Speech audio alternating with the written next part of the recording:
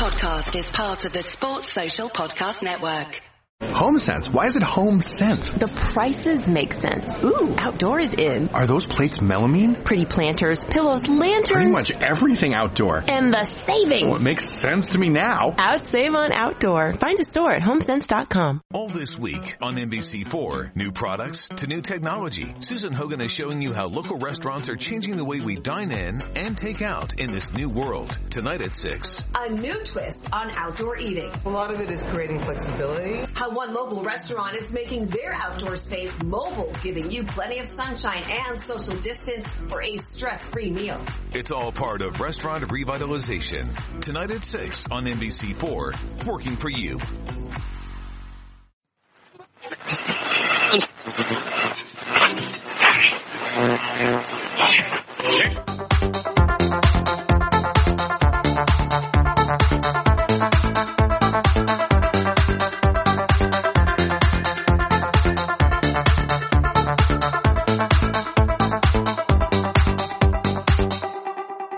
Good afternoon, ladies and gentlemen, and welcome to the Fatback 4 Daily. It is, what day is it? Thursday, the 8th of August. I'm brutal with dates, I'm brutal with days. I'm Gab, your host. Peter is here beside me. We're going to have a little chat for 20 minutes or so. This will not be a live broadcast because we're having technical issues, so what I'm going to do is, this is going to be a 20-minute chat with me and Peter. I'll upload it to YouTube, I'll try upload it to Periscope, and we'll go from there. And I'll try sort it for tomorrow. We are in Liverpool, we are in Motel Bar, thanks to Paul Senior, who's let us come in and use this facility today. But Peter, look, it's around 5 hours, am I right, 4 hours to go until the transfer window closes, and it doesn't look like Liverpool are going to do any business. And all I want to know is, if 5 o'clock comes and we don't do any business, do you still walk into Anfield tomorrow night, 8 o'clock against Norwich and think, yeah, we've a squad good enough to challenge anyone this season? Most definitely, yeah. This squad is basically, apart from Simon Mignolet and Alberto Moreno, who've left, is the squad that took us to the Champions League final. This is a squad that beat Barcelona 4-0 at Anfield, coming down from a 3-0 deficit. So no doubt about the squad, and the first 11 is good enough to beat any team in the Premier League. So I'm still happy with what we've got, although admittedly I would have loved us to have brought in at least one, maybe two players just to have freshened the squad up and added a little bit of depth, quality depth into the squad where we could need later on in the season. But yeah, although I won't be going to the game myself tomorrow, as I'm unavailable, but I'll be watching the game from afar, and I'll be still as happy with the starting 11 as I would be come the end of last season. Yeah, look, I always said from the start of the year, I suppose you're strengthened from a position of strength. As European champions, you're looking to go out there and, throw your weight around a little bit in the transfer market. But Jurgen Klopp, obviously, if this has come down to it, and make no bones about it, this isn't there's no drawing the line in the sand and saying, you're on this side and I'm on that side, and, the people that want to recruit want one thing and the money people at the club want another. They're all in this together, and it was proven last year, and it has been proven for a couple of years. So anyone going down that road, I think it's a little bit naive. Jurgen Klopp clearly thinks that this squad is good enough. He clearly thinks that Gomez with a full season, if he can get it out of him, is great. Oxlade-Chamberlain the same. Keita into his second season. He's hoping to keep Lallana fit. He has Brewster coming in that he feels will do more than Sturridge did. He probably feels overall that this squad is as strong, if not stronger, than last season. Well, yeah, when you take into the account that Oxlade-Chamberlain missed a good 12 months of football, and Rhian Brewster was also spent a lot of time out injured last season. When you've got them two players coming back into a squad that was already there from last season, then yeah, you've got basically two new players, haven't you? Oxlade-Chamberlain only played for 8 months or something like that before he got his injury. Yeah, and came back for a handful of games last season, but it was cameo appearances. There was nothing more than that. Exactly. So basically, Oxlade-Chamberlain is like a new addition to the squad. I know a lot of people say and disagree that Adam Lallana is a new signing, and I'm probably one of them people who would disagree. He's been at the club for a long time now, so he's not like a new sign. He does spend a lot of his time injured, but on the point of Brewster and Oxlade-Chamberlain, it's most definitely like two players have been added to the squad with them too. So let's keep our fingers crossed that the two of them can stay fit and healthy this season and go on and do some big things for us. Do you know something? I may look a bit, distracted as this goes on. I'm being honest. I'm trying to keep an eye on the phone as we go along with regards to any news, with regards to transfers. James Pearce says Klopp says no answer when asked if he has a chance to bring Coutinho back. Asked about potential new signings today, not likely. So if you have something else to go and do it. That's it. I think Klopp has put the nail in the transfer stuff today. He's basically saying that new signings are not likely, and if you have something else to do, go and do it. So Vinny O'Connor is now free to go and get onto that airplane and head off to Fuerteventura for a week. Right. It's safe in the knowledge that Melwood will be shut down early today, and nothing will be happening transfer-wise. But you see all these names being mentioned. Do any of these teams worry you with the supposed incomings? I think United are a bit of a mess on what they're trying to do. Now they could pull something out of the hat in the next 3 to 4 hours. Spurs are being linked with every player going. Arsenal have got Luiz and Tierney off Celtic. Chelsea have lost Luiz, obviously, and can't sign anybody. City have brought in the fullback Consuelo, a right back. But do you really look at anyone around us and think, they've made massive strides to put pressure at us at City? Because I don't think so. No, I think the main team that's done the best business for me would probably be Tottenham, because they've brought in Ndombele, haven't they, from Lyon. They're in talks with Sessegnon from Fulham. Dybala's being linked with them, and also Bruno Fernandes is another one. But the players that they've brought in to add to their already good squad that they had there, it's probably Tottenham who've done the best business for me. Wolves are another team, although they won't be pushing for a top 3 place, if you like, top 2 place. They're one that can definitely push for the top 6, if not the top 4, with some of the signings that they've made. I know we spoke before about Aston Villa have spent probably the most money out of any team that's in the Premier League this season, spending nearly £150 million on new players, which is going to be like basically a new starting 11 for them. So it's going to be interesting to see what they do, whether they hit the ground running or they're going to play like 11 strangers, and it's going to take them a good 4 or 5 months to get used to playing to each other. It's going to be interesting to see what happens with Aston Villa. Everton, dare I say it, have made a couple of half-decent signings by the looks of it. They brought in the boy Keane from Juventus, who comes with a very high profile. He's got a good record in games to goals ratio, hasn't he?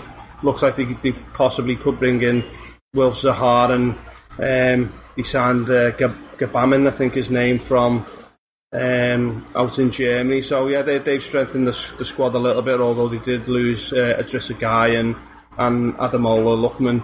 I think Everton will still be they'll probably be pushing for the top 6. I can't see them breaking into the top 6 this season, but they have made a couple of half-decent signings who could strengthen their first 11 going into the season. So yeah, I don't think there's anyone who's made a massive statement in the transfer window as to say that they're going to challenge City and Liverpool. I don't think there's anyone saying as well that we spoke before. Arsenal have brought in a couple of good players, haven't they, with Pepe and Ceballos from out in Spain. Looks like they're bringing David Luiz in as well. Although for me that's not the signing that Arsenal need. They need a solid centre half. They don't need someone who wants to bring the ball out to the fence and do cross turns on the edge of his box. They need someone who's going to be an out and out defender. They don't need someone who's going to try and showboat around the pitch. So for me, that the David Luiz one is a strange one, but other than that, they've made a few decent signings. But as for challenging the top 2, I think Liverpool and City are by far the 2 strongest teams in the Premier League this year. Yeah, I agree with you. I think City have future-proofed the Fernandinho role, and I think they're probably future-proofing the future-proofing the right-back role with regards to Kyle Walker and bringing in this guy from Juventus. Kyle Walker's 29, pushing 30 now, I think. So there may be something where you look at him maybe going in a centre-half as cover, because he's done that a bit for England. So they haven't really looked to massively improve their squad. I think they're looking to solidify their squad, I suppose, for the next couple of years, you know, yeah. and that's fair enough. Liverpool are probably looking at the likes of Gomez, Chamberlain, as we said, coming back in to solidify their squad. Everton are making, as you said, they made some decent signings, but they're throwing out bids for everyone everywhere. Marcus Rojo from United, 25 million is a strange one. But look, we're going to keep this short and sweet. We're going to only do 10-12 minutes on this. And what we do is I'll upload this, and then throughout the day, if anything happens, I will be able to go live via the phone and you know, tell people what's going on. But yeah. The last question, I suppose, to Peter. I don't think you believe we'll sign anybody by this window. But does it affect your confidence at all for the season? No, like I say, it would have been nice to have brought in at least 1, 2, maybe squad players to add that bit of quality in the depth. But from the starting 11 is as good as any other team in the Premier League. And plus the 3 or 4 that can come on from the bench. You've got like Shaqiri, Divock Origi, players like that, Chamberlain, who can come on and fit into the team as good as anyone who we possibly could have signed. So yeah, it was interesting to see that we didn't sign anybody, but like we spoke about on a few podcasts earlier, who was actually out there at the right price with the right attitude, who could improve on what we've already got. Not many. So exactly, I think it's a case of Klopp's going to wait and see how the first half of the season goes. If he does need to act in January accordingly, I think he would do. But I think he's just waiting until next season when the players that he's wanting will be readily available for him in the summer of 2020. I think that's what his plan is myself. But we shall wait and see. Absolutely. So just a quick one on tomorrow. Confident for tomorrow? Yeah, got to be confident, haven't you, going into the first home game against Norwich Friday evening. Crowd's going to be well and truly up for it. I think this is going to be a big mosaic, isn't it, for the 6 times Champions League out on the Kop. Crowd are going to be up for it. I think players are going to be up for it. Under the lights at Anfield, first game of the season, can't really ask for much more. No, you can't, can you? So, yeah. When you've just put it to me like that, I'm thinking, yeah, it's absolutely perfect. Yeah. It's better than going away to Sheffield United at 12 o'clock on a Saturday. Exactly. You know? I was, as I was coming into town today, I was just thinking about it. Obviously, I won't be at the game. I was just thinking how good would it be to actually be there tomorrow night in the first game against Norwich. You're coming up against a team that's just been promoted from the Championship, so you're thinking that Liverpool could score a bagful tomorrow night, and hopefully they will. So I just think the atmosphere is going to be on point, and it's going to be a game that's really, I'm really looking forward to watching it myself. Good. Prediction? I think we'll score at least 3 goals tomorrow night. I really do. I think I'm going to go with a 3-0 victory for Liverpool tomorrow. Okay, I'm sticking with 4-1. I said 4-1 and then I said 5-0, so it's not a lack of confidence I have, definitely not. No disrespect to Norwich, by the way, because they're going to come in. No, I just think a lot of teams are going to get battered by Liverpool this season. It's just the way it is. Look, that's been the Fatback 4 Daily. We're sorry we couldn't get it out live. There was technical difficulties, which we will try sort for tomorrow. We'd like to thank the sponsor, Paddy Power. Paddy Power is a betting app. Go in there, you can get all your odds on football, all your other sports, and everything beyond that. If you do gamble responsibly. If you don't gamble, disregard everything I've said. Disregard the whole lot. Do not be worrying about it. I will upload this. This will be uploaded later for you to watch. And as I said, any breaking news, I will go through the phone today on Periscope, and we'll give that a go as we go along and try sort these difficulties out for tomorrow. It's the first time I've ever brought the laptop abroad. It's the first time the laptop's been on a plane. It's a little bit nervous, don't worry about it. But look, that's been us. That's been the Fatback 4 Daily. I've been Gav. That's been Peter. He's out on his holidays. I'm going for a point. Well, when I say point, I mean lots of points. And we'll see you tomorrow. Over now. Attention Social Security and SSI recipients. If you did not receive an economic impact payment for your eligible spouse or dependents, you may need to file a 2020 tax return with the IRS and claim the recovery rebate credit. Go to ssa.gov/EIP to see if you need to file a tax return and if eligible for other refundable tax credits, like the child tax credit. That's ssa.gov/EIP. Produced at U.S. taxpayer expense. 15 minutes could save you 15% or more. Oh, that's a cheer we used to do in softball. What? It's, actually Geico. Whenever someone hit a triple, we would wave our bats and yell, 15 minutes could save you 15% or more. But we never got to use it because we would only hit home runs. Annoying. The phrase is from Geico because they help save people money. Geico? Yeah, they were our team sponsor. Geico. 15 minutes could save you 15% or more. Sports Social Podcast Network.